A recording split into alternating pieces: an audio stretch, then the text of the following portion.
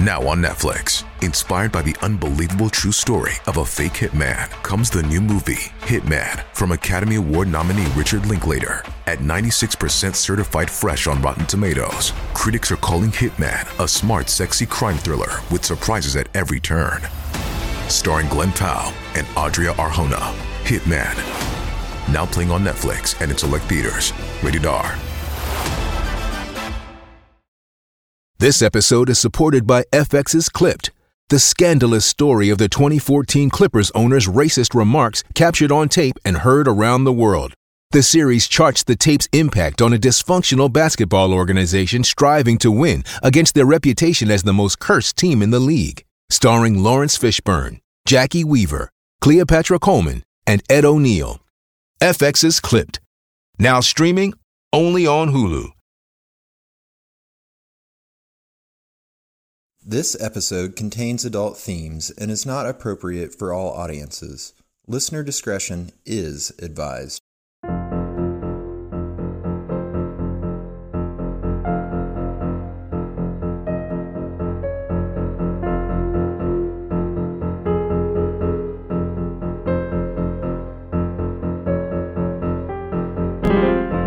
Hello, the world. This is They Will Kill, a true crime podcast. I'm Sadiak. And I'm Courtney-iak. And we are your hosts. And we are sisters. You were about to say you were Courtney-iak, weren't you? I think I was. Okay, listen, guys. I have a new puppy. I've been up since very, very early. I'm a little brain dead, so thankfully I don't have to tell the story tonight. Yeah. You can just sit back and relax and enjoy the cozy confines of false imprisonment. Yum! Yay! Well, this is part 2 of a really crazy story. So if you haven't heard part 1 yet, go back an episode and then come back and hang out with us here. Yeah. Yes, definitely go back and listen to the first part if you haven't, because you'll be hella confused otherwise. Mm-hmm. All right. You ready to take it away? Hell yeah. I am very excited to take it away. And just a reminder, this is the story of the murders of Seymour and Arlene Tankleff. And just a quick recap, they were found dead in their home. Well, Arlene was dead. Seymour was almost dead, and he succumbed to his injuries a couple weeks later and did die.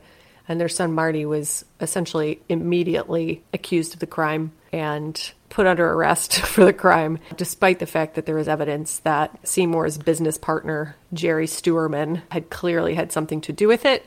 The police never investigated him, took Marty into custody. And where we landed was at the end of the trial, right before they announced the jury's verdict. I can't wait to hear how this ends up. Oh, it's a lot. And I will say, I'm going to introduce a ton of characters. Don't get overwhelmed. All of the information is sort of leading in the same direction. I did include all of it because I think it's relevant, and I want to try to do the story as much justice as possible. But if you're listening and you kind of zone out and realize you don't realize where you are, it's okay. It's okay. We'll get you there. We'll get to the other side of it. So don't get too overwhelmed and don't feel like you have to fully keep track of all the characters I'm about to introduce, because I think you'll still get the information. You'll still get the gist. So after 8 days of deliberation, the jury reached a verdict. Marty sobbed for several minutes before he entered the courtroom, the seriousness of his situation finally hitting him.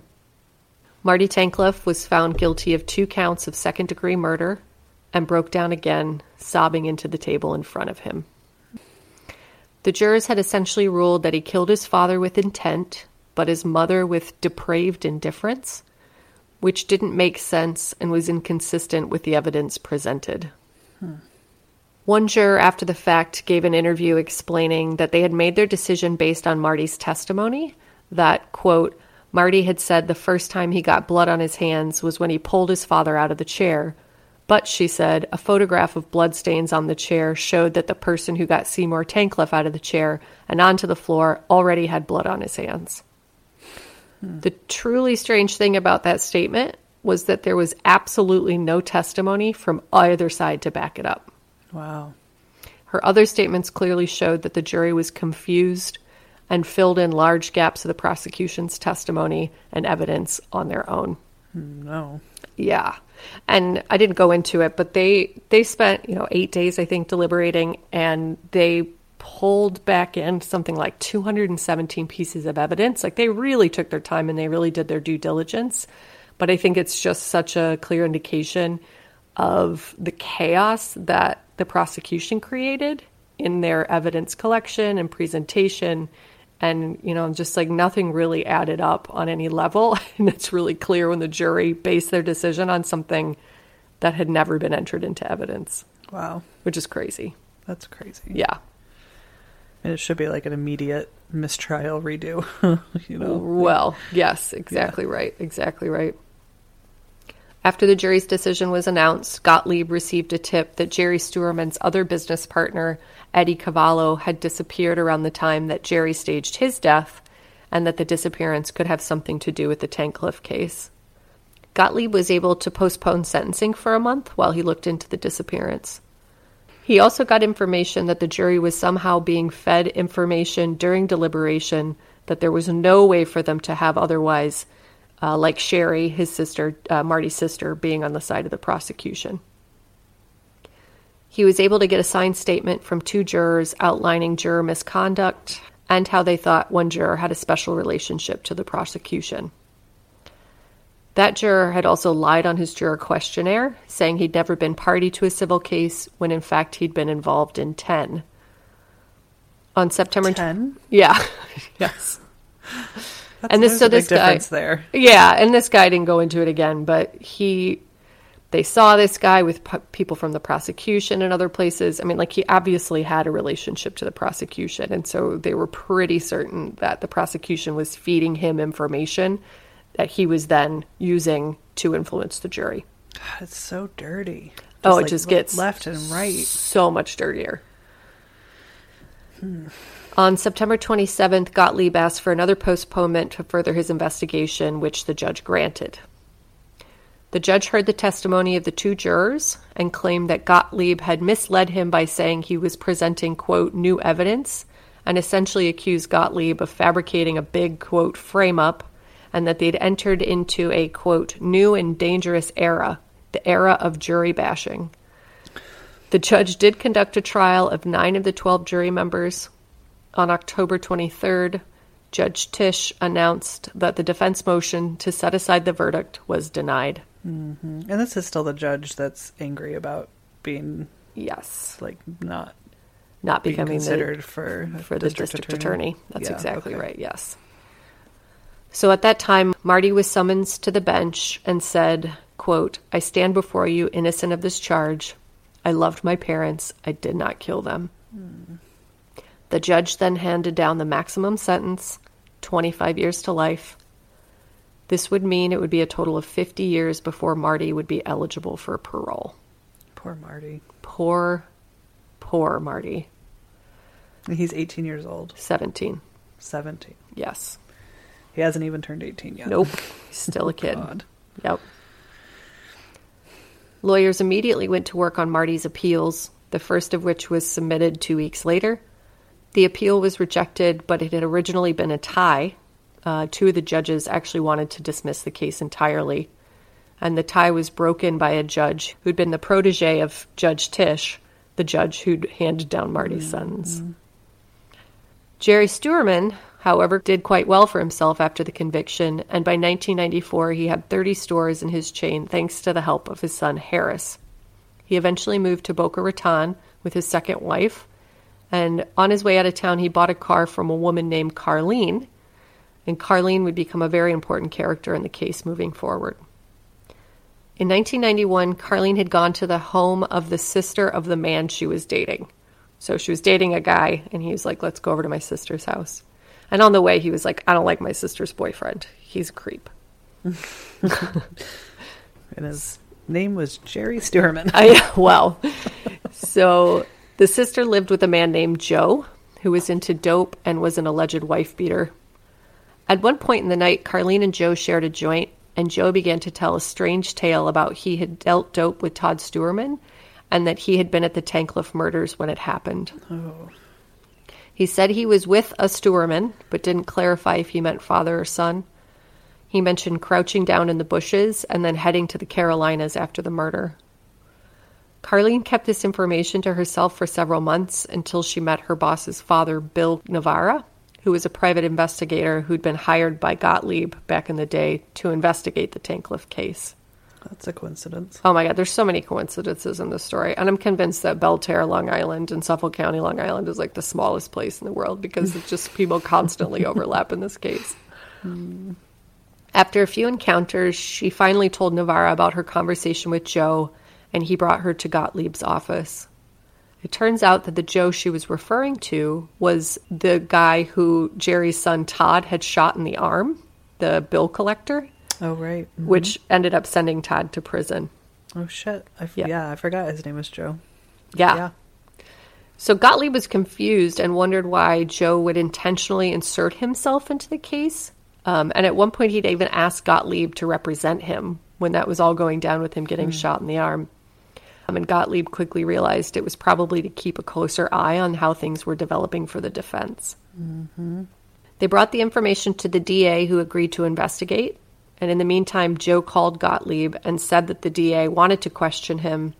And Gottlieb got scared and realized he might have created a conflict of interest for himself by, quote, agreeing to represent a man who may have committed the murder for which his client had been wrongfully accused. Oh, Jesus.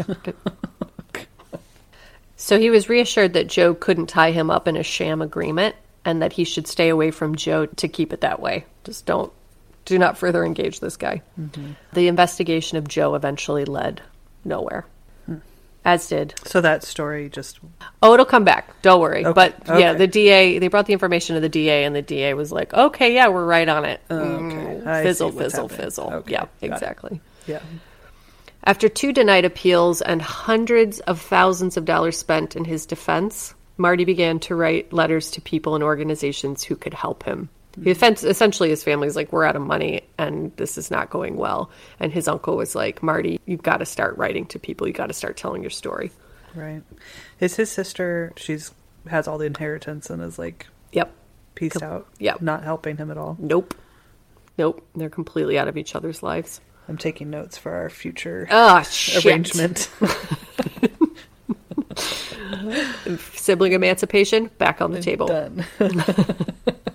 Quote, he became a voracious student of his own case and a relentless advocate for his freedom.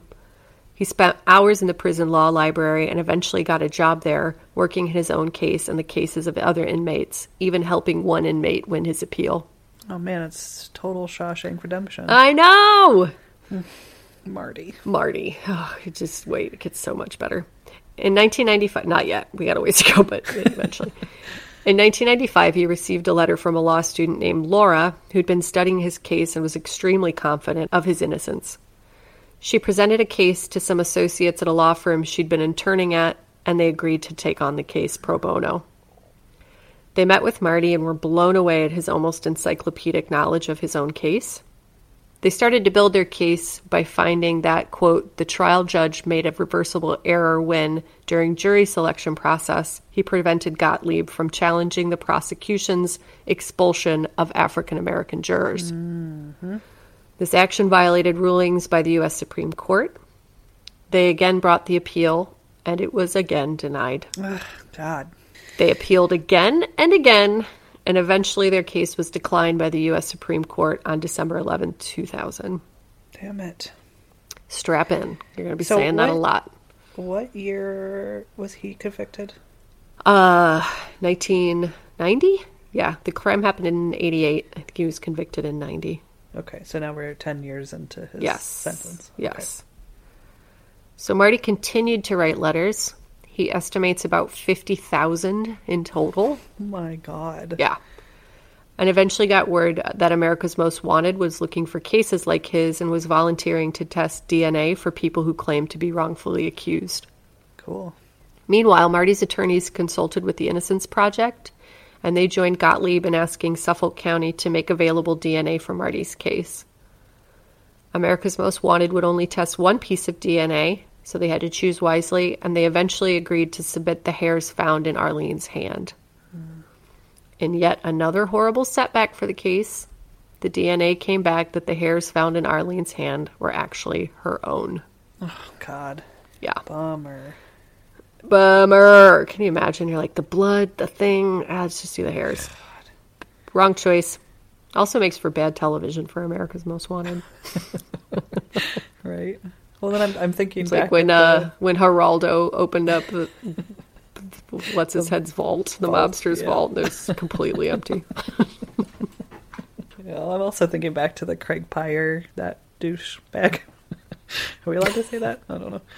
Yeah. And how they wanted to test DNA for his case, and he's like, nah. Yeah. But here's Marty. Yes. Good point. Desperately did not do it. Yes. Did not do it, and yeah, he can't. America's Most Wanted is the one that's going to test his evidence. That's bonkers. It's absurd. It's totally absurd. I'm on fire tonight. Bonkers. I'm sorry. Bonkers and douchebag. Here I am. Keep them coming. God. Yep. Marty and his attorneys realized his best bet would be to find new evidence. And the best way to do that would be to hire J. Salpeter, who is the co-author of the book that I got almost all of this information out of, who had found several witnesses to help in another case where a man was wrongfully convicted in Suffolk County around the same time that Marty was. Salpeter spoke to Marty, and after their call, he recalled, quote, "The innocence was coming out of his pores. Even over the phone, I felt it. The vibrations from this kid were, let's go. This is going to be good." I love J. Salpeter. Yeah. Another evolution of the case was that Marty's attorneys had all been promoted over the years, and so he was currently being represented by some of the largest firms in the nation with his pro bono commitment intact. Immediately, Salpeter noticed the account that Carlene had shared of her strange conversation with Joe, who said he was at the murder. He inquired as to why the defense hadn't followed up more aggressively, and they said that the money had dried up at that point, so they'd done the best they could with the resources. Salpeter immediately called Carlene, and her first response was, quote, "Where have you been?" Yeah, no doubt. No doubt. She recounted her conversation with Joe, this time adding that he'd said that there'd been a lot of blood, which hadn't been in her previous account to Gottlieb. Carlene agreed to a lie detector test and passed, confirming for Salpeter that she had no motivation to lie about the conversation. He also interviewed Carlene's boyfriend at the time, who had brought her to Joe's house, who confirmed that he'd held back from sharing information himself at the time because he was worried for his sister's safety. Because remember, Joe is dating his sister. He said he didn't hear all of their conversation, but recalled hearing Joe say, quote, something about hiding in the bushes, being pumped up, watching a card game. They looked into Joe's past and found some charges for statutory rape, attempted grand larceny, and a string of burglaries committed with a kid named Glenn Harris. For one of the burglaries, they had used a Strathmore bagel truck, which did belong to the Sturmans. Salpeter followed up with Harris and received this letter. Dear Sir, what took you so long and what put you on to me? At this point, that is not important. What is important is that Mr. Tancliffe will be released soon as we can prove it. He's suffered enough. When I found out you were looking for me, I reflected back and did the math. I have some info. I believe my, quote, theory to be correct. And it's not just a theory. I know it. You know it. Martin knows it. And piece of shit McCready knows it. Can't forget Jerry either. In parentheses, even I can play detective. So I feel I was wrong too. I feel I don't belong here either, yet I'm guilty. I'm a drug addict and by society standards, a scumbag. To know Martin has been subjected to this shit pains me. All I gotta do is look around. Yet time after time, I've subjected myself to this bullshit. Obviously, there is something wrong with me, and once and for all, I'm trying to nip this in the bud and put an end to this madness. I've been serving life on the installment plan. I was released now and again to hang out with scumbags and basically slowly killed myself. I'm not getting the help I need here. I can cry out, scream, beg, and no one hears my cries, and they expect me to become a better person. As you can see, I'm extremely bitter. I'm looking for redemption, and I don't know if I'll ever find it through Martin, but it can't fuck me up more than I already am. Fly your ass up here in your jet. I'm an arrogant, cocky bastard. My credibility is shot. I won't be trusted and or believed. I guess you can help me. I can use my intelligence when I need to. Deceitful, yes and no. Put it this way. I can be articulate. I want someone to pay. Yes, I'm angry. Nothing is going to give 13 years back to Martin. It was a big political conspiracy. They knew. Yet an innocent man was sent to jail. They didn't play fair, Mr. Saltpeter. By the way, nice fake name. Only kidding. I'm going to need a lawyer. I don't want to get implicated in this FUCKING travesty of justice. I don't want to get personal, but what are you in this for? Who do you work for? Department of Justice? I'm curious as hell as to who put you on to me. At this point, it doesn't really matter. Call it fate or whatever. I'm going to have to implicate myself in a crime to corroborate my quote-unquote theory. I would need immunity. Just get up here. Sorry this letter is so long and drawn out, but I've been waiting. I've been holding it in and I can't any longer. Magnum PI. Joke, haha. Oh, joke, laugh, haha. You better have a sense of humor, sir. It's the only thing that's been keeping me going for the last 12 and a half of 15 years. I believe I can feel compassion for another now. It has opened my eyes, a blessing in disguise. As far as I know, you're close and you might not even need me, but I believe I can prove my theory. The thing is, will I be believed? As I said, either way, I can sleep at night. There's no blood on my hands nor demons of that sort tormenting my soul. Good night, Glenn. Wow. Yeah. Old Glenn Harris. Wow. So Saltpeter exchanged many, many letters with Harris to the point that he had to use other inmates' names as he maxed out his mailing privileges. Wow. Yeah. Eventually, Saltpeter agreed to visit and invited Harris's mother to join him on the 9-hour journey. Saltpeter met with Harris, who fairly quickly admitted to being the driver of the getaway car for the Tancliffe murders. He said he drove Joe Creedon, our boy Joe, and Peter Kent, who was, quote, one of the scumbags I used to work with. He claimed he thought they were committing a burglary and didn't know what had gone down until he heard about it on the radio. Wow. Saltpeter and Harris continued to correspond, and Harris sent more details as they emerged in his memory. Harris agreed to a polygraph, which he passed, and his team went to work on getting Marty a new trial, fueled by this explosive new evidence. The team presented their motion to the DA at the time and waited. The DA just sat on the information, and so the team knew they were going to have to make a big splash when they officially filed the motion if they were going to have any chance of winning. They sent the report to the New York Times and Newsday and officially filed it on October 2nd, 2003. The DA asked for 2 months to reply.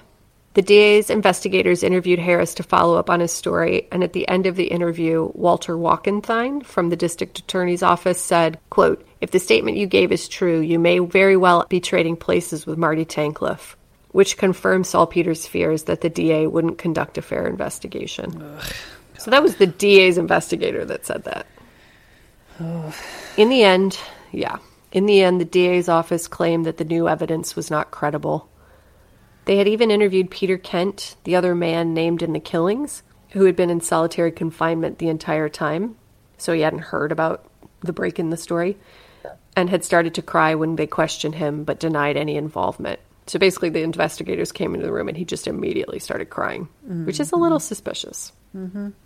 They also claimed that if the new statements were true, they only outlined that other people had been involved, but did not prove that Marty was not involved. Isn't that the best logic?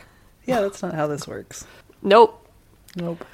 So the team went back to work looking for more evidence and found a sworn statement from another inmate named Bruce Demps, who Marty had met in prison, who claimed that Todd Stuerman had told him that his father had sent some Hells Angels buddies to commit the murders.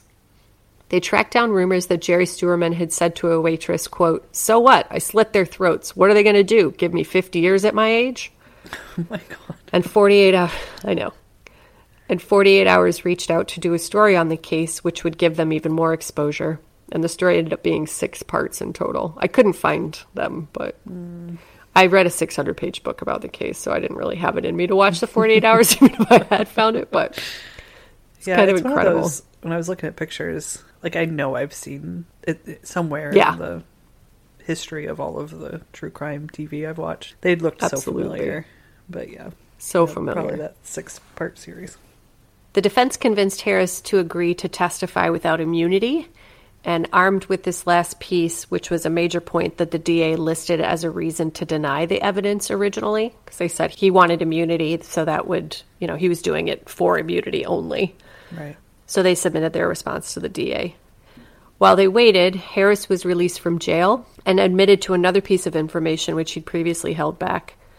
And I will say that he was extremely nervous. Like, as he's telling, he waited forever. He talked to a priest. You know, it's this like constant process of him being like, I know it's the right thing to do, but I'm so scared of what could happen to me because I was involved. Right.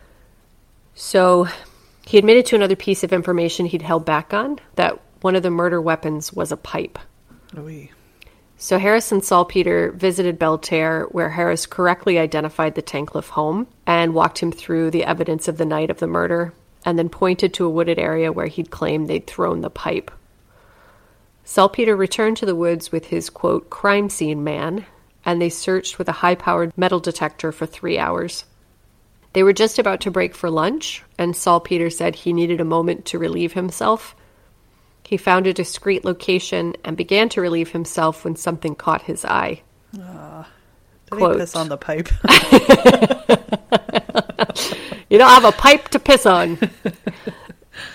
Quote, something rusty peeking out from under a pile of brush. Wow. It was the pipe. Holy shit.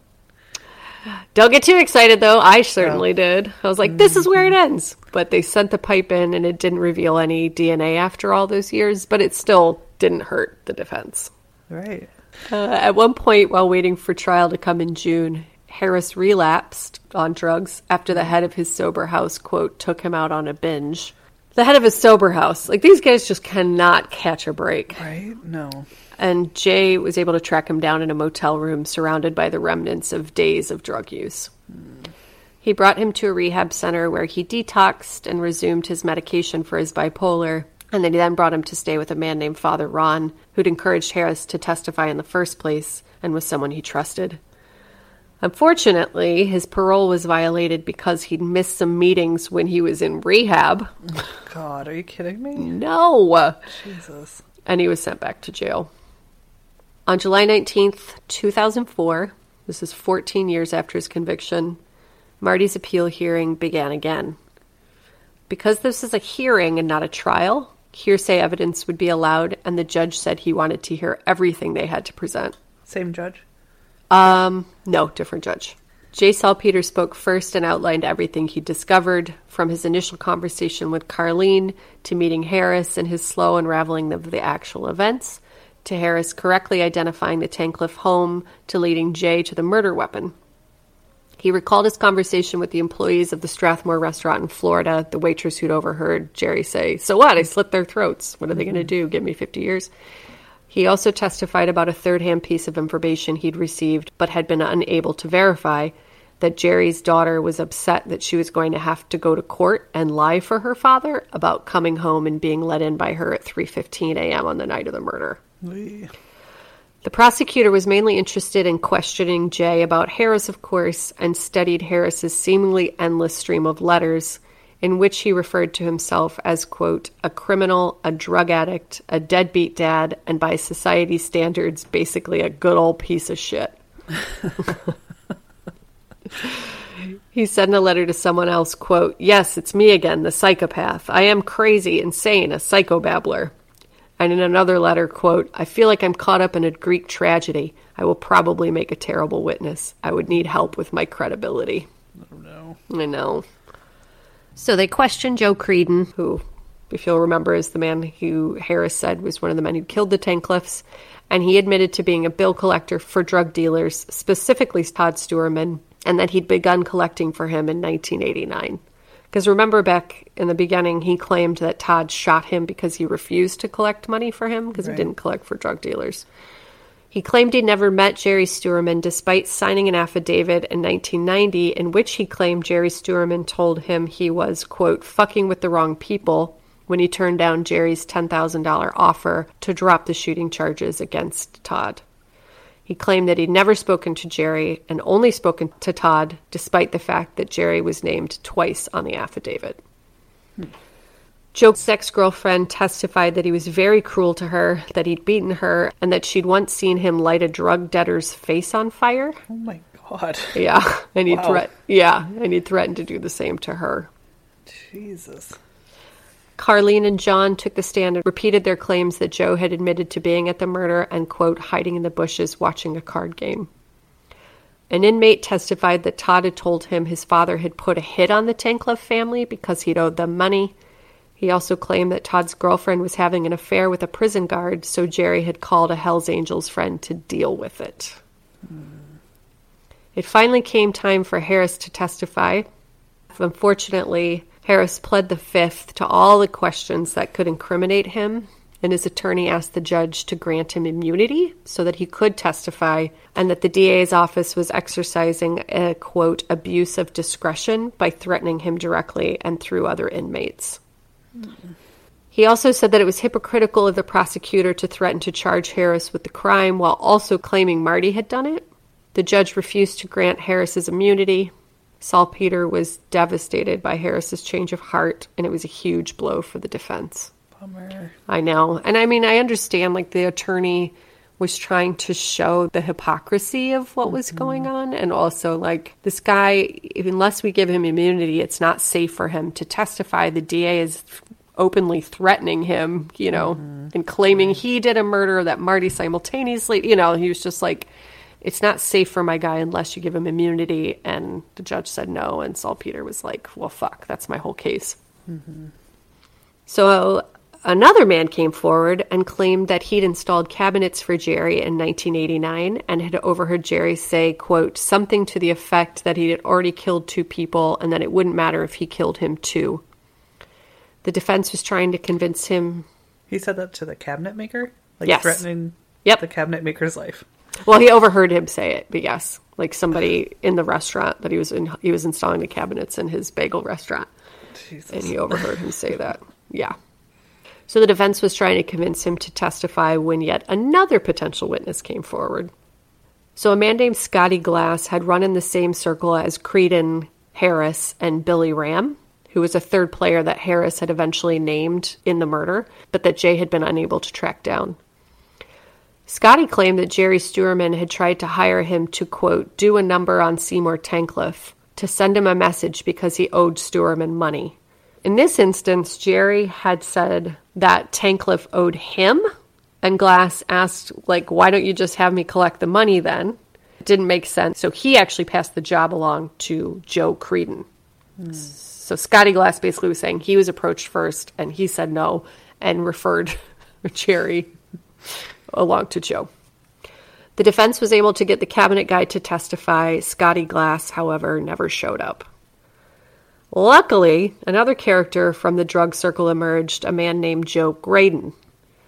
Again, like I said before, you don't need to pay attention to all these names necessarily. Just pay attention to the information that they're presenting. Just like this wild group of... Oh my God. I know, and just when I would be like, this is the guy that's going to break the case, you're like, and then along came Joey Peanuts, and I'm like, fuck, God. My listeners are going to be so confused and so tired. Well, it's just amazing that none of this came out. I mean, I guess they didn't investigate, so of course none of this came out before, but like so many people talked to so many other people, and oh, it's just it endless. Stays quiet for 15 years. It's endless. And there's details. I mean, there's like tons of details, again, that I'm not including because it's just like overwhelming. You could easily do a full series on this case. Right. So Joe Graydon had cleaned up his act over the years, and when he saw an article about Marty's case, he knew he had to testify. He claimed that Joe Creedon told him that one of the owner of Strathmore Bagels had hired him to have the other owner killed. It was supposed to happen at the bagel shop on a Sunday when Seymour usually picked up the money for the week, and it was supposed to look like a robbery. Joe Graydon said that at the time he had some sports bets coming due, and he'd recently reconciled with his wife, who was getting really nervous about the debts that were owed, so he agreed to help with the crime for the money. Joe Creedon asked Joe Graydon to drive him, and when he arrived at the bagel shop, it was locked up and the lights were all off. Graydon was really relieved that he didn't have to participate in the crime, and when Creedon asked him to help again with the actual murder a couple of weeks later, he declined. Graydon said that when he'd read the article about Marty and knew he needed to come forward, he'd called the DA first to ask for the lawyer's number, and they wouldn't give it to him. God. He said that he'd spoken to Walter Warkenthine, who was the man who'd also threatened Harris. Mm-hmm. Quote, I said I used to live with Joey Creedon. He said, quote, did you see him do it? I said, no. Then he said, that is speculation. I said, no, it's not. 2 + 2 is 4. The kid didn't do it. And then he started to get wise and angry with me. I want somebody to get wise with me. I mean, I don't. I want to start saying things like that, like 2 + 2 = 4. I know. It's just... Try it on my children. I'll start there, see how it feels. I know, and your oldest will just, like, bust out some, like, quantum physics and be like, actually, Mom. Mm-hmm. Yeah, pretty much. Yep. Thanks to Graydon's testimony, another woman came forward that was referred to as Danielle Nichols. That's not her real name. She told Jay that she'd been a teen when she worked at the bagel shop, was friends with Todd, and was fully aware of his drug operation. She asked Todd why he'd never got caught, and, quote, he said the police were paid off. I wasn't sure I believed him. I saw him dealing drugs, but I never saw him paying the police. One day, a man came into the store and went behind the counter with Todd's father. Quote, Jerry put his arm around him and called him his card partner, she recalled. Then they went into the little office at the back of the store where Jerry had his safe. One of the people working in the store told me that this guy, Jerry's card partner, was a police detective. At first, I was nervous for Todd with a detective being back there. I was young and naive then. Then I got a chill because I realized that maybe Todd was telling me the truth about the police being paid off. I didn't see it, but it all kind of added up in my mind. When the Tanklifts were murdered and Jerry went missing, quote, Todd said he knew where his father was and that he was fine. He said the day before he disappeared, he took all the cash he kept in the safe. When they found Jerry in California and brought him back, he was in the papers and the TV with the police, and immediately I recognized the detective. James McCready. Fuck. God. He was the one I saw. I figured that right? It had to, like, he was in bed with somebody, but... Yep. Oy. He was the one I saw in the bagel store that day with Jerry. I even said something to Todd and he laughed. He said, quote, yeah, they sent my father's friend out to get him. God. She froze up when they asked her to sign an affidavit and testify, but luckily her information would help corroborate another witness who came forward just a few days later. I'm not kidding. And then Jeremy Francisco shows up. It's just like, oh my God, endless. I mean, thank God so many people came forward. You get to a certain point where you cannot ignore it anymore. Right? Like when you're like, here's exactly what happened, DA. Oh my God. Well, just wait. Just strap your little panties on. So Lenny Lebrano saw a documentary about the case on Court TV, which included an interview with James McCready. And in that moment, he realized the same thing that Danielle had, that McCready's relationship with Jerry was not common knowledge as they both thought it was. So when the defense was like, why didn't you come forward? They're like, we thought everybody knew. They were always together. Like they were always out in the open as friends and like partners. Right. McCready had a side business building houses and would frequent Lenny's Pizza restaurant to buy lunch for his crew. He also eventually realized that he recognized McCready from Strathmore Bagels, as Lenny had sold their bagels wholesale to restaurants through his previous business. So Lenny loved watches and remembered seeing McCready's Rolex when he chatted with Jerry in the bagel shop. He also remembered that McCready had done some construction work for Jerry. Lenny testified to all of this, and the defense also brought in McCready's sworn testimony that he hadn't known Jerry prior to the Tankliff murders.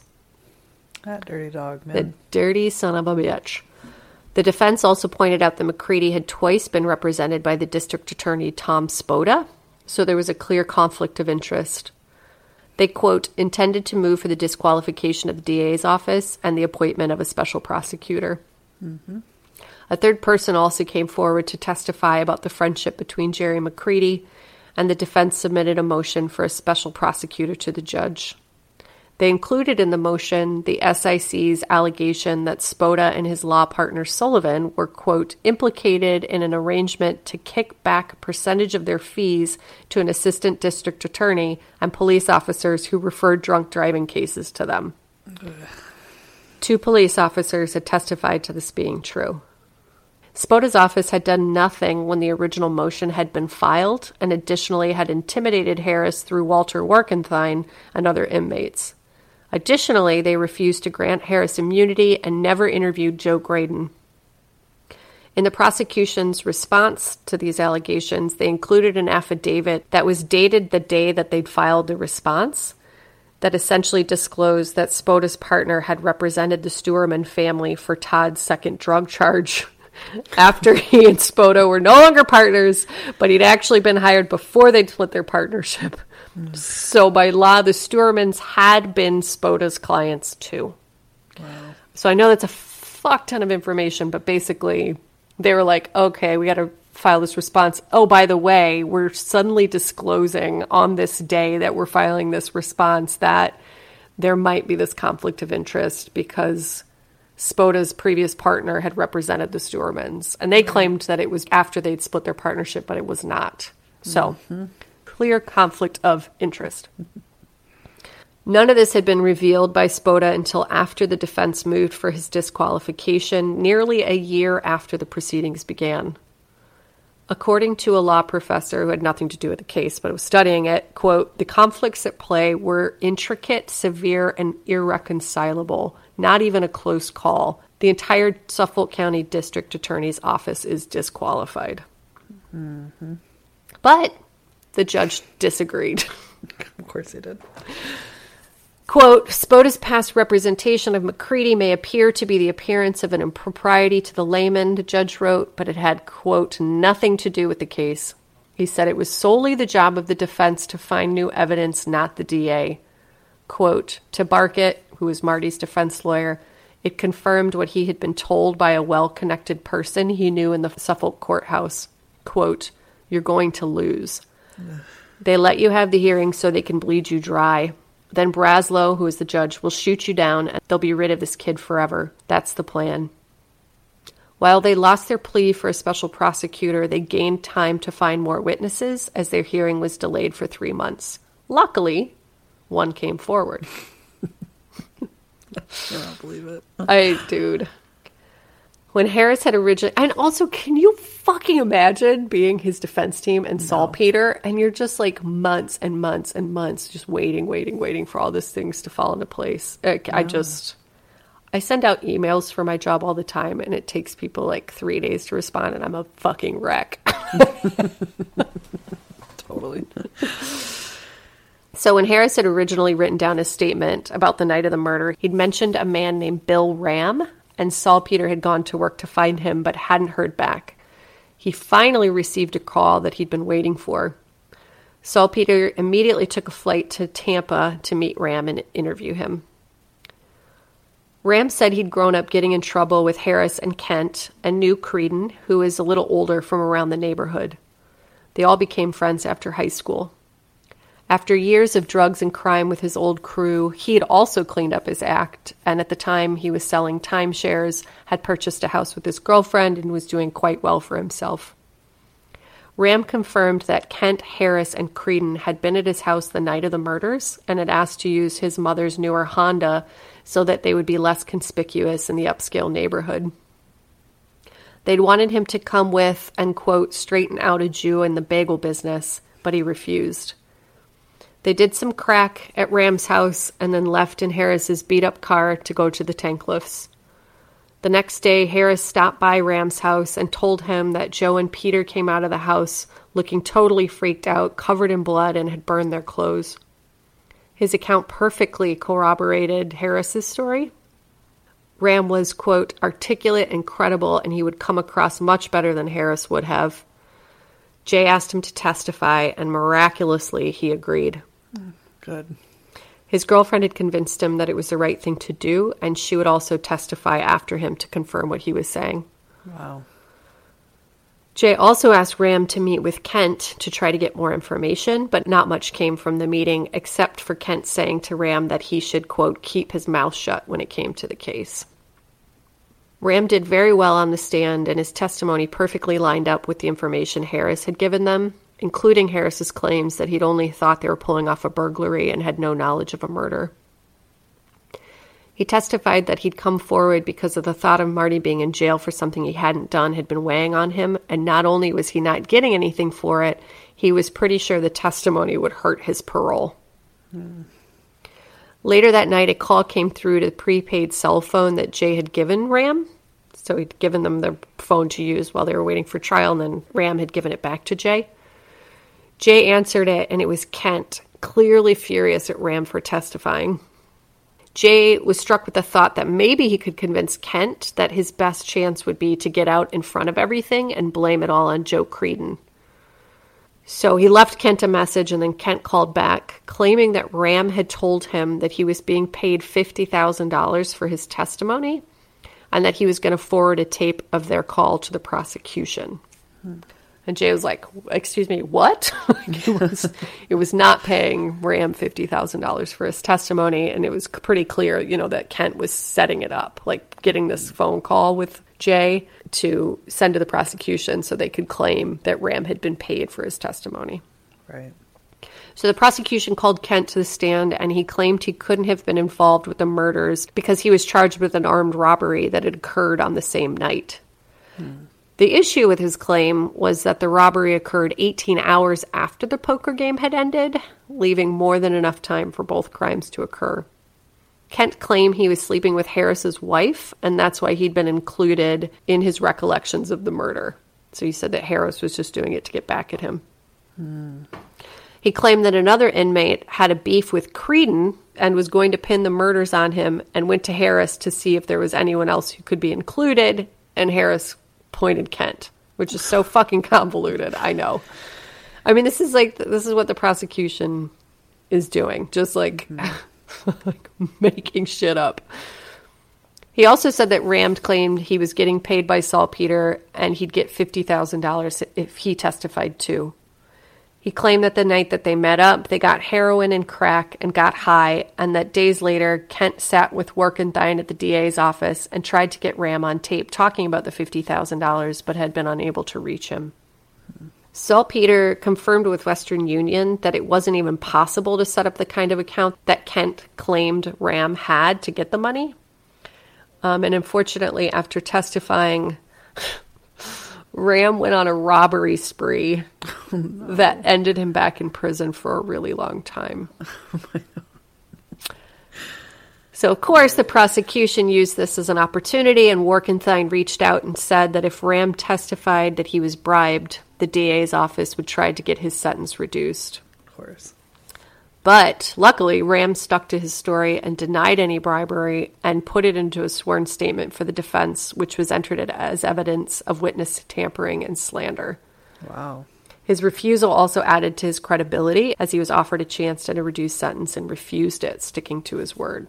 It's crazy. Like, I know. Bank sprees, and then you still have your morals. Right? I know. We're still like, All no, right. man, this kid really didn't do it. These guys really did it. Yeah. Yeah. It's kind of incredible. Well, and then Jay felt awful because the whole thing, like, Ram was doing really well, and then he set him up with Kent, and they did a bunch of heroin and crack, and then Ram just went, like, completely off the deep end. Wow. Yes. So Jay was like, Jesus, that backfired. Meanwhile, Scotty Glass resurfaced and had found an attorney who shared an office with the judge's father and another man who were both, quote, key political patrons of Spoda.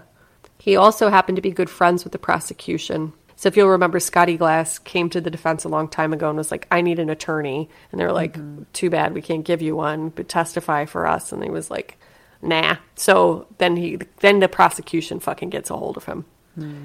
Scotty had a rap sheet a mile long and several open charges, but was released without bail after he told the judge who his lawyer was. He then said that he'd made up his testimony to Marty's defense. Marty's defense immediately brought the story as it was clear witness tampering to Newsday to be published. Scotty was brought to testify at the hearing. The defense walked him through his news story, and when questioned about whether he'd made a deal with the DA, the judge shut down the line of questioning. What? Yeah. Sadie, it's rigged. This whole fucking thing is rigged. God. A man named Mark Callahan read an article about Scotty changing his story and wrote a letter to Marty. Mark had been friends with Scotty as kids and said that Scotty told him that he was offered the Tankliff murders on a couple of occasions. He also told him specifically that he'd passed the job to Joe Creedon. He'd said that Scotty turned down the work because he was spooked by serious violence and often got teased for having nightmares about a shooting he was involved in. He said he'd seen Scotty over the summer and that he told him he was considering testifying for the defense. He later ran into him in prison. Quote, he said he's not going to go through with what he originally was going to go through and that he was helping you guys. And in more words than one, he pretty much put it that the district attorney is putting pressure on him to change his statement and that he's looking at a lot of time because he was charged with armed robbery. He didn't exactly say who, but he said somebody told him that if he goes through with it, they're going to make it tough for him. And he's a 2-time violent felony offender as it is, so he's looking at 25 to life. Quote, but Scotty didn't spend a single day in prison. 8 months later, the armed robbery charge disappeared, as did the lesser offenses. Yeah. I know. Okay. Yeah. On February of 2005, the hearing to decide whether Marty's convictions would be vacated and a new trial held finally came to a close. A few days after the hearing ended, Jay received a call from Terry, who is Joe Creedon's previous girlfriend and the mother of his son. Terry and her son got on the phone with Jay and said Joe had told them something the night before that they wanted to share, but they were absolutely terrified to do so. Joe Creedon's son, who was named Joe Jr., was surrounded by violence from the time he was born.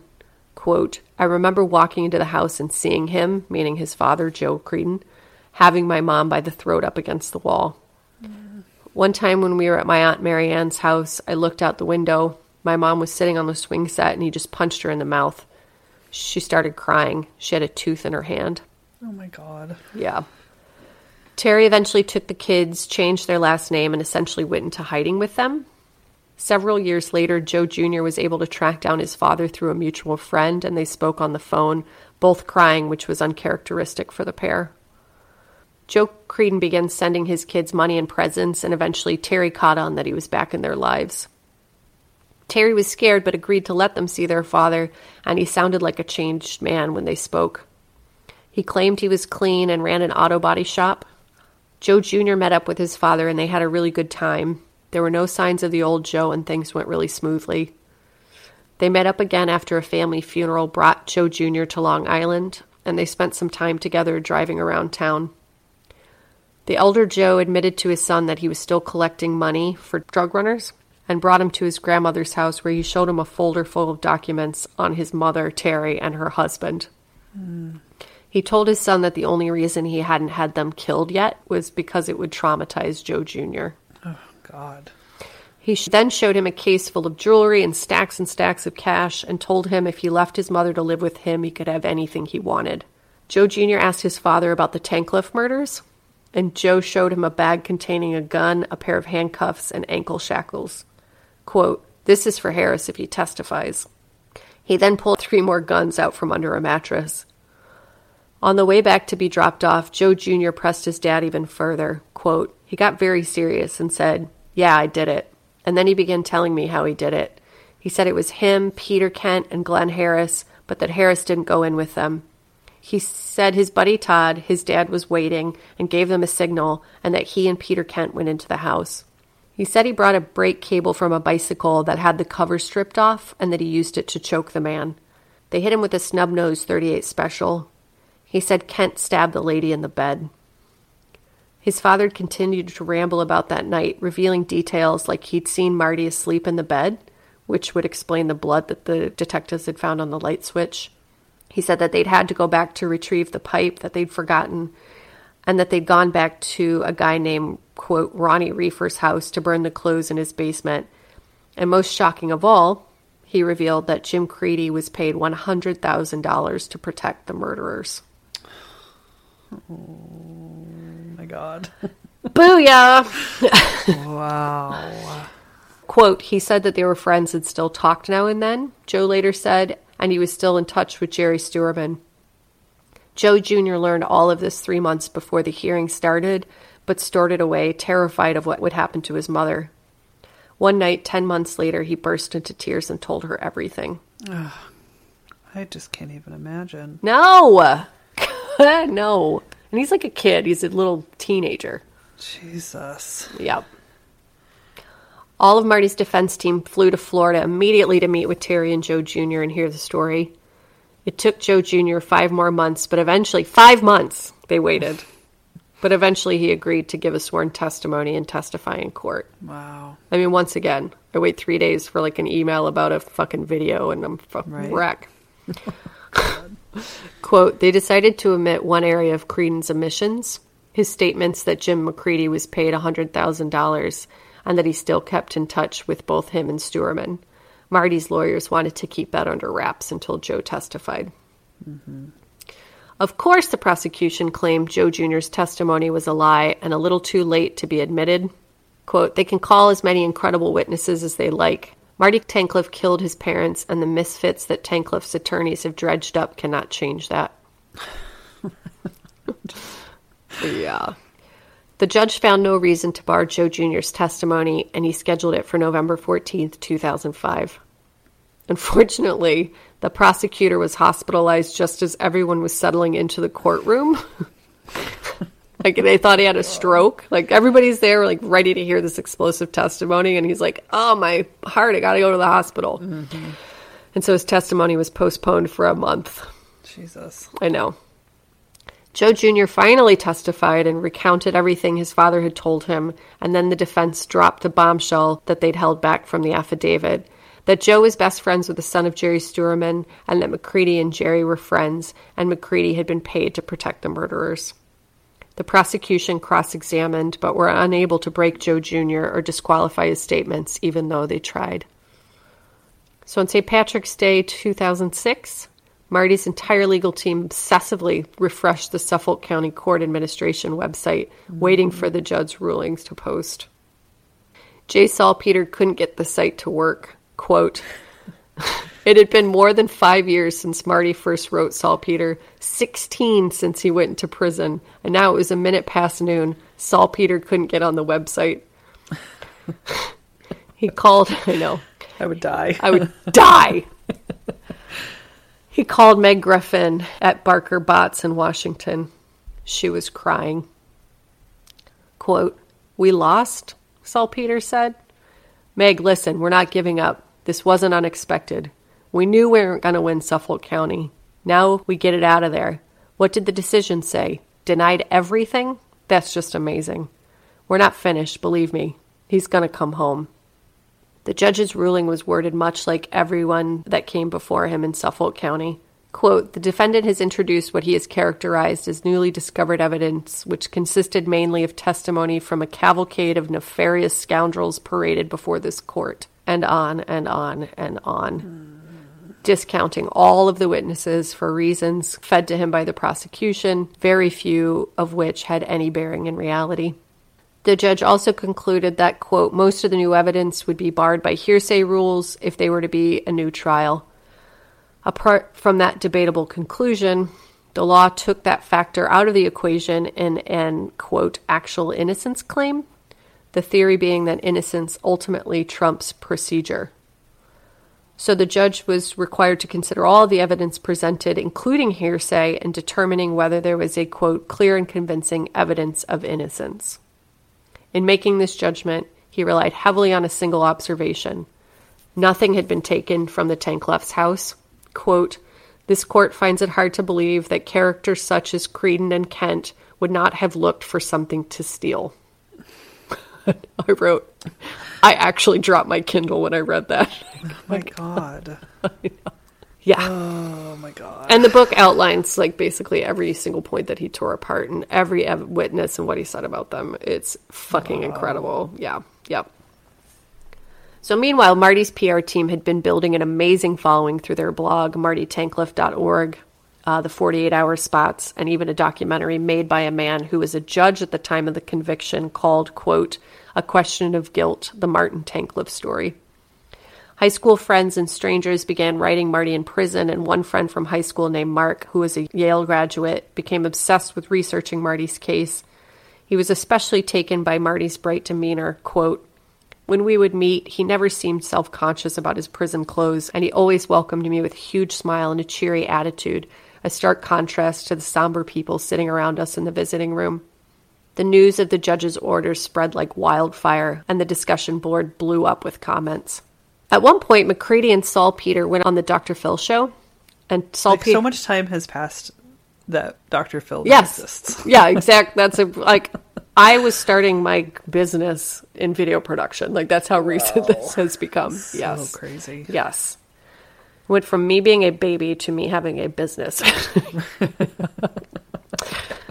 So at one point, McCready and Salpeter were on the Dr. Phil show, and Salpeter was running McCready through a series of questions to show that McCready was crooked. At one point, he brought up being paid $100,000 to protect the murderers, and McCready's response was, quote, "No, that's not true, and if it were, that means he lost money. I mean, he only got paid $50,000 to do the murder."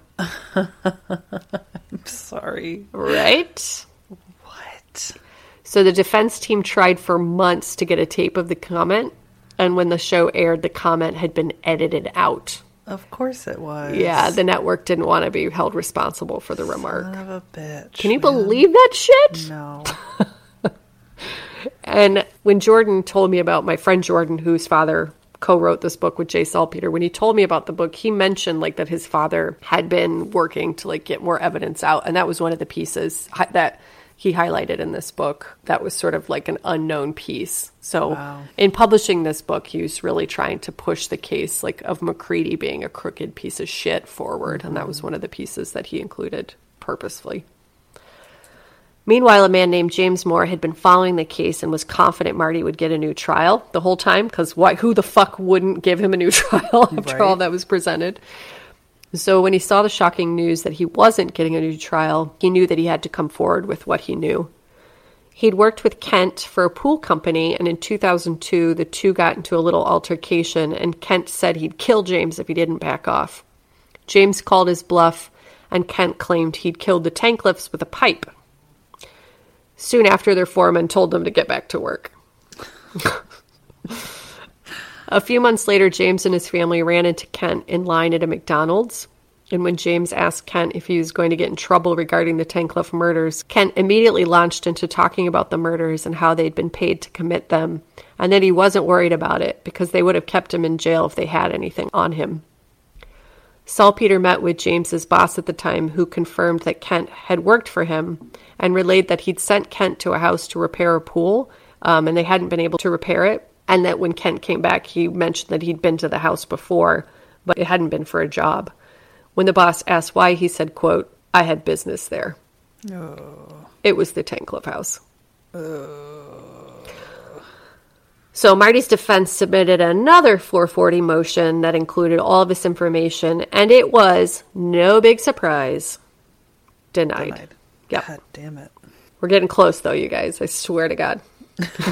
I'm so tired of, Sadie. Poor Marty was in there for 17 years. I know. Imagine how he feels, right? Oh, my God. And this poor Jay Salpeter, also, it should be noted that Jay Salpeter did all of this for $5,000. He agreed to work for $5,000. I think at another point his family gave him like another check for like $4,000 for expenses. But yeah, he essentially he worked on this for nothing, and his whole defense team worked pro bono. Wow. So the defense team set up a tip line, and a call came in from the wife of a friend of Danny Raymond. So Danny was Kent's alibi for the night of the murder, who Kent claimed that he and Danny had done the robbery together. So he was like, I couldn't have been there because I was committing this robbery that I actually got charged for. The friend's name was Culp, and he said that Kent spoke, quote, on numerous occasions about being involved in the Tankliff murders. He said that they'd hung out recently and that Raymond had said that, quote, Dan said Tankliff was innocent and he didn't want to get involved because this goes high up in the DA's office and the judge. Salpeter tracked down Raymond, who said that Kent and the crew threatened to hurt his family if he didn't give him an alibi, so he complied and put everything into a signed affidavit. So basically Raymond was like, yeah, he wasn't with me on that robbery. Mm-hmm. A new motion was filed, and this one raised the stakes. Quote, it accused the DA's office of not only shielding the true murderers in its defense of a conviction, but actually colluding with one of them to, quote, construct what we now know is a false alibi. Man. I know! The judge again denied the motion, but the formal request to the appellate division to accept an appeal was granted just a month after it was filed. which was incredibly quick. Yes. So, on January 5th, 2007, a brief was submitted to the appellate division with the names of 11 attorneys from 6 different firms. Quote, as the lawyers like to say, nobody ever leaves Marty's case. That's incredible. It's incredible. And these kids had started as first-year lawyers, and they had grown into like big-time attorneys from 6 different firms. I mean, when you look at the facts of the case, though, I know. can only imagine. I You know. get a taste of it, and you're like, I have to see how this ends. Totally. Yeah. Multiple amicus briefs were also attached from additional innocence organizations. Quote, a brief was submitted by 30 former New York area prosecutors, assistant DAs in both Long Island counties and 4 of the 5 boroughs of New York City, as well as former assistant U.S. attorneys and New York attorneys general. Oh my God. I don't use this term lightly, but I totally just got full body chills. Yet another brief was submitted jointly by 3 national and state criminal defense lawyers associations and 2 retired judges. Oh my God. I mean, it makes me even more scared of false imprisonment, though, because... Jesus, is this how hard you have to work Yes. to get out? Can you my God. fucking believe that? And then the Queen of England. I know. And the President of the United States. And then they're Jesus still and like, God. yeah. I know. They're like, Pretty sure Marty did it. bunch of scoundrels. God. Marty had also written to the SIC, who worked with Saul Peter to quietly open a new investigation into the conduct of the Suffolk County police and prosecutors from the time of the murders. Oh my God, quick side note. So Saul Peter was hired to work with James Gandolfini on The Sopranos. He was like a fact checker for them. Yeah. And he became good friends with James Gandolfini. And he was like, look, I'll work for you for free for the rest of your life if you'll come with me and meet this kid in jail. And so James, they surprised him. Like, he just walks into the meeting room and James Gandolfini's sitting there and they like get to hang out and like had a good old time. And then James Gandolfini like publicly spoke on Marty's behalf. I know. God. I love him, but I just thought that was so sweet, right? Yeah. So both sides argued their cases to the panels of judges, and in the meantime, yet another tip came from someone who knew Joe Creedon and had heard him relay information about the murders. That person called and spoke to Bob Doyle, who'd originally headed up the investigation, and a few days later, they'd gotten a visit from the prosecutor, goddamn Walter Werkenthine, and another investigator. They relayed everything they knew, including that Joe had guns, a fake guard's badge, handcuffs, etc. in his garage, and the prosecutor's team laughed off their allegations and defended Joe Creedon. Luckily, the defense team got this information on the final day of Marty's appeal. So the defense team waited and waited for a response to their appeal, and finally on December 21st, exactly 7 years to the day that Saul Peter had gotten Marty's letter, to the day. Wow. Jay caught a call from Gail Zimmerman from 48 Hours. Quote, Jay, I'm online, she says hesitatingly. I think they reversed the conviction. I'm reading it. I think that's what it says. Sure enough, they finally won, and the motherfucking conviction was vacated. I know. Marty's defense lawyer called him to give him the good news, and, quote, Marty took a deep breath, then offered up his unique brand of understatement. Finally, he said, finally, justice starts to tilt our way. I know, Marty. Quote, Saul Peter called Cheryl in tears. We won, he said, and he kept saying it. He made another call and then another. We won. Conviction vacated. New trial. We overturned a jury verdict without DNA. We fucking won. Wow. The decision was unanimous between the 4 judges who heard the case, and they were very critical of the hearing judge's rulings. Marty had to spend 6 more days in prison, and on his last night inside, he wrote letters. Quote, Dear Jay, by the time you get the... Oh, it's going to make me cry. And me too. I don't know what you're going to say. I know. Dear Jay, by the time you get this letter, I should have been able to hug you and thank you properly in person. But I really wanted you to know how thankful I am for you coming into my life. I still remember when you wrote me the letter about getting ready for the roller coaster ride. Never could I imagine it would have so many twists, turns, loops, upside down twists, and more. But the ride is nearing an end, and it's all because of you and your dedication and hard work. Lonnie has joked often that he wants me out of jail so he can get rid of me. Well, I'm letting you know that you'll never get rid of me for life, since you've given my life back. I don't want to cut this short, but I have to finish getting ready for my last few hours in a prison and get ready to spend some very, very long overdue quality time with family, in parentheses, that means you, and friends. Love, Marty. Oh, Marty. Marty. Oh, God. So Marty arrived at the courthouse the next day where Gottlieb and his family and supporters gathered. Some of his family members were singing, if you're happy and you know it, clap your hands. Of course they were. I know. And the same judge who denied his request for a new trial sheepishly set him free. Marty said, quote, I'm not a convicted felon anymore. I can vote. Oh, buddy. Quote, after 6,338 days in prison, Marty was free. Holy shit, man. So news broke of the SIC's investigation, and there was a huge outcry for Spoda to step aside and appoint a special prosecutor. He did one better by announcing that he wouldn't retry Marty, but would also not reopen the case.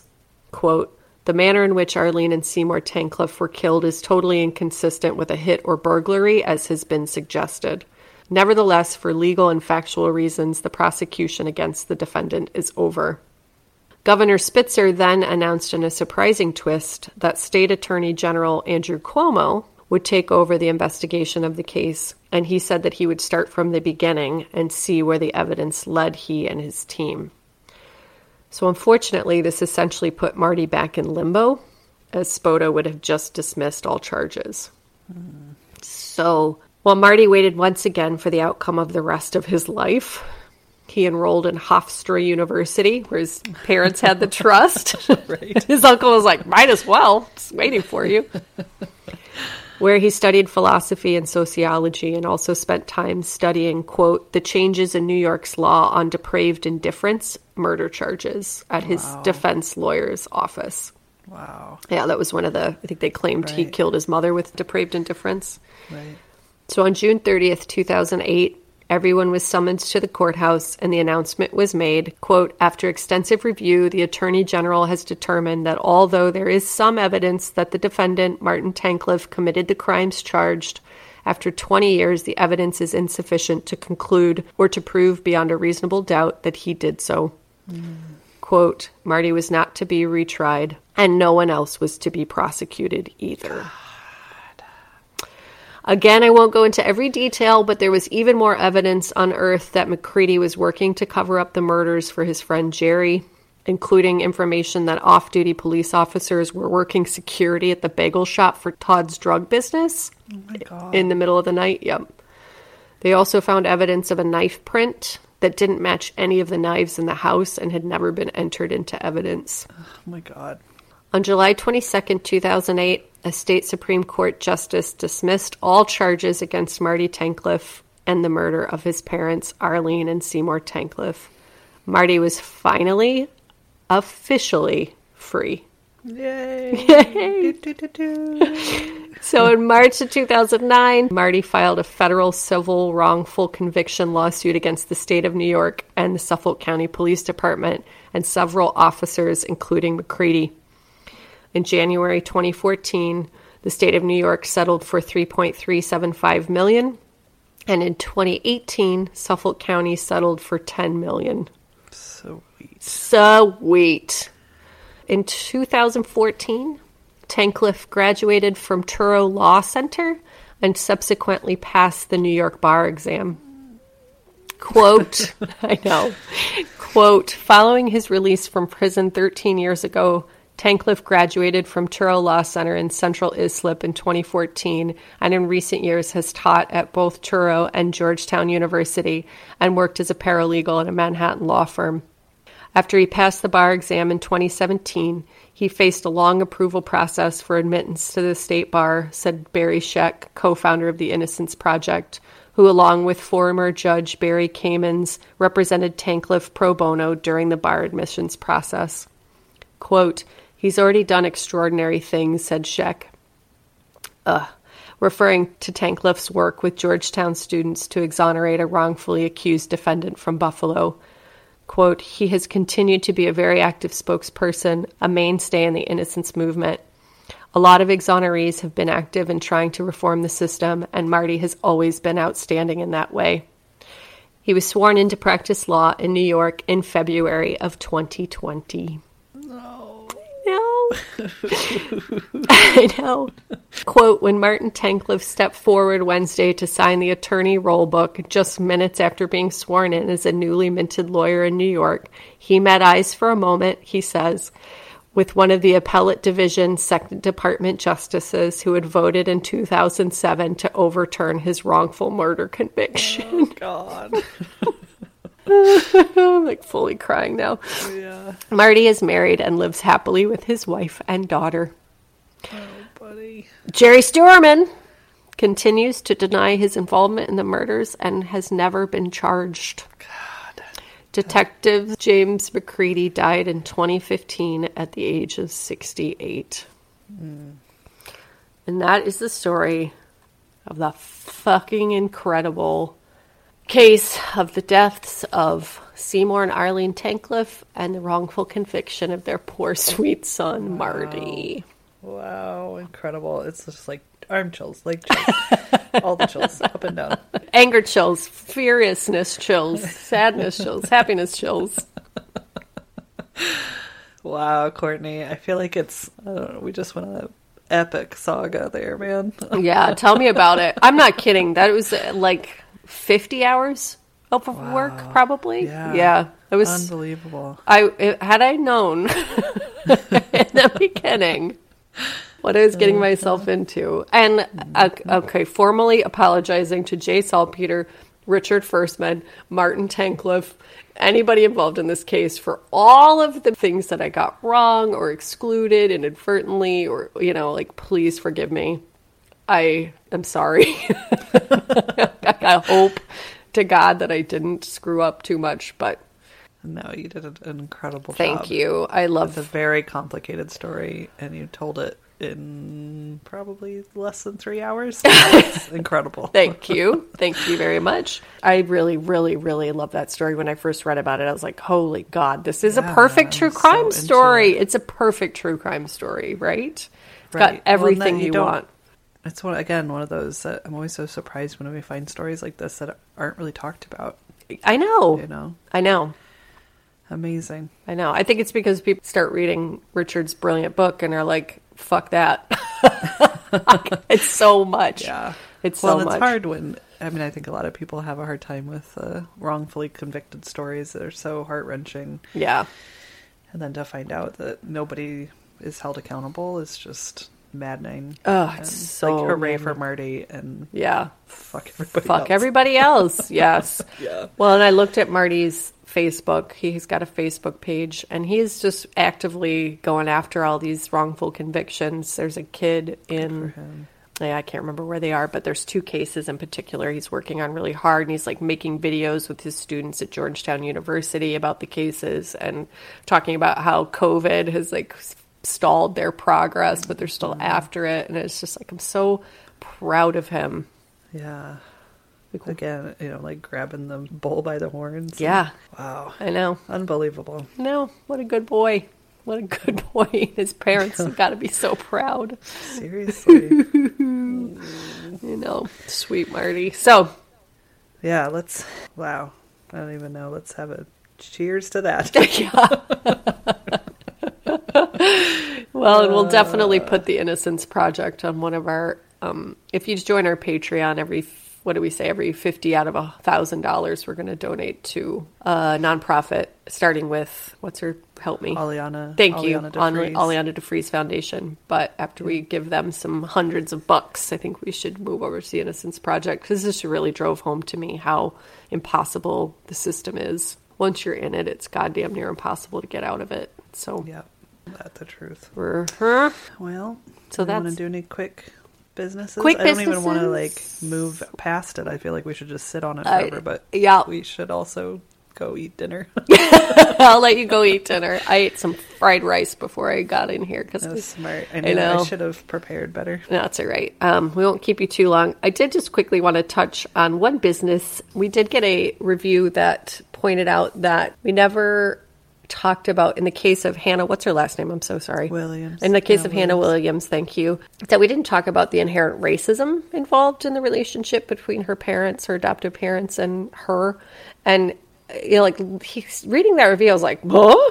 But then, you think back on it, and I think that I'm just like screaming and vomiting my feelings and my, perception of the case. And then going back to it, you're like, no, I never actually said that her parents were racist, and they were. So just I want to go on record by saying that Hannah Williams's parents were extremely racist, and kind of the worst kind of racist, which is the kind that's all tricky and hidden racism that's like covered up and justified with religion, which is Well, and also like I'm not racist.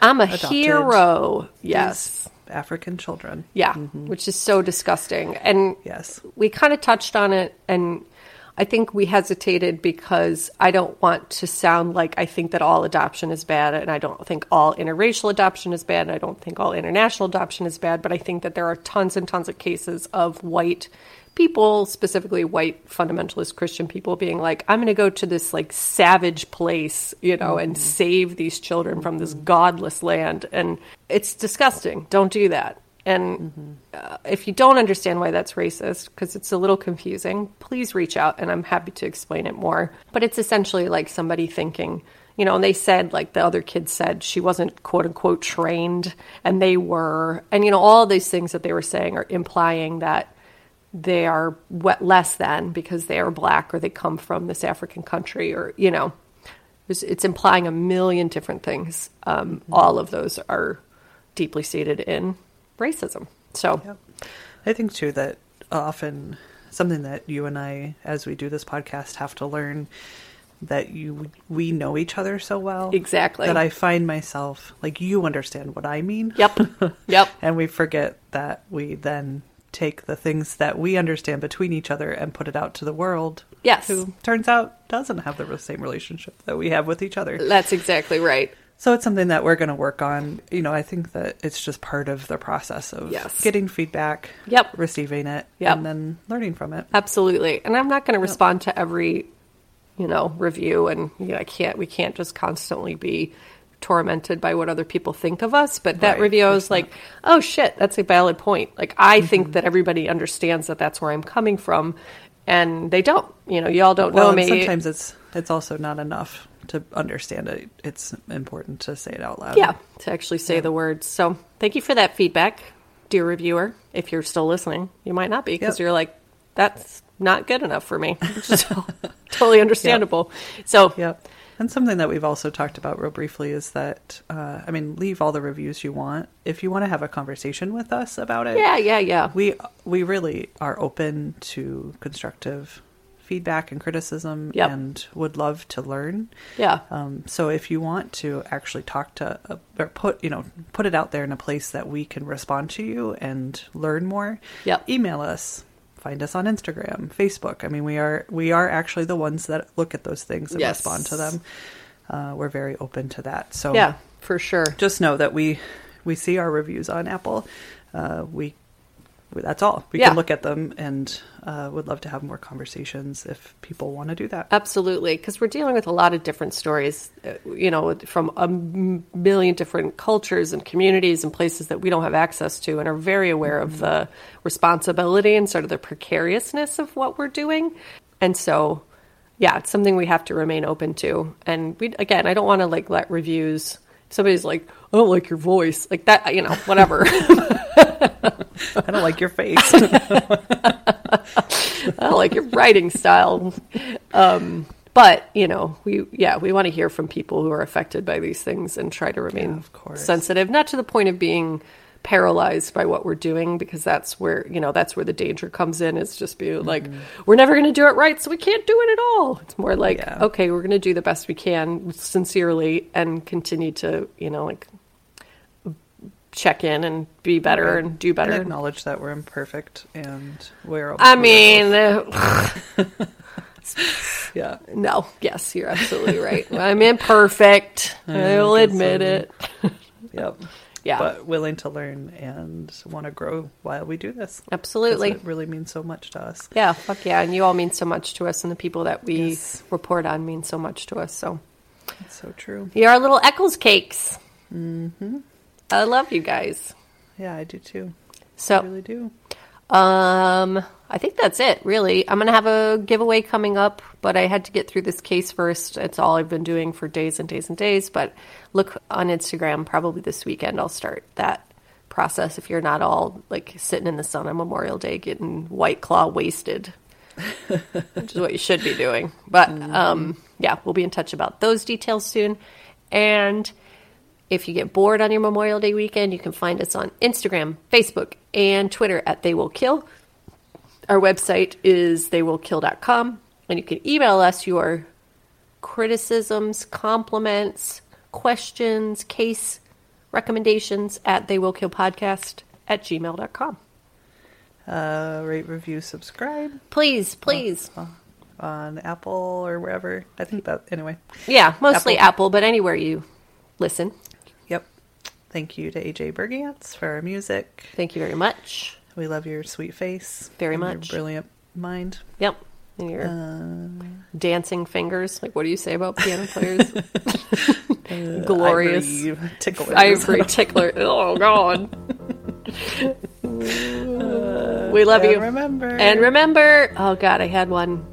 Don't ever say ivory tickler. Yeah, just don't. Just wipe that from your memory. Remember to not remember that, as that was pretty gross. Yeah, you can send me a review to say, Sadie, don't ever say that word again. I will take that criticism and put it in your storehouse of common knowledge. That's what our teacher used to say. Put that in your storehouse of common knowledge. Okay, guys, we love you. Thanks for listening. See you next time. Goodbye. Goodbye. Goodbye.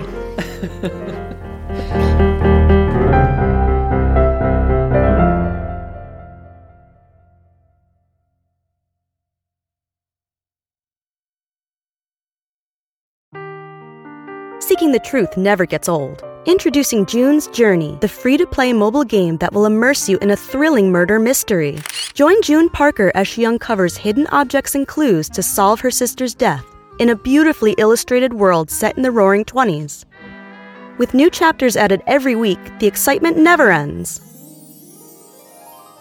Download June's Journey now on your Android or iOS device, or play on PC through Facebook Games.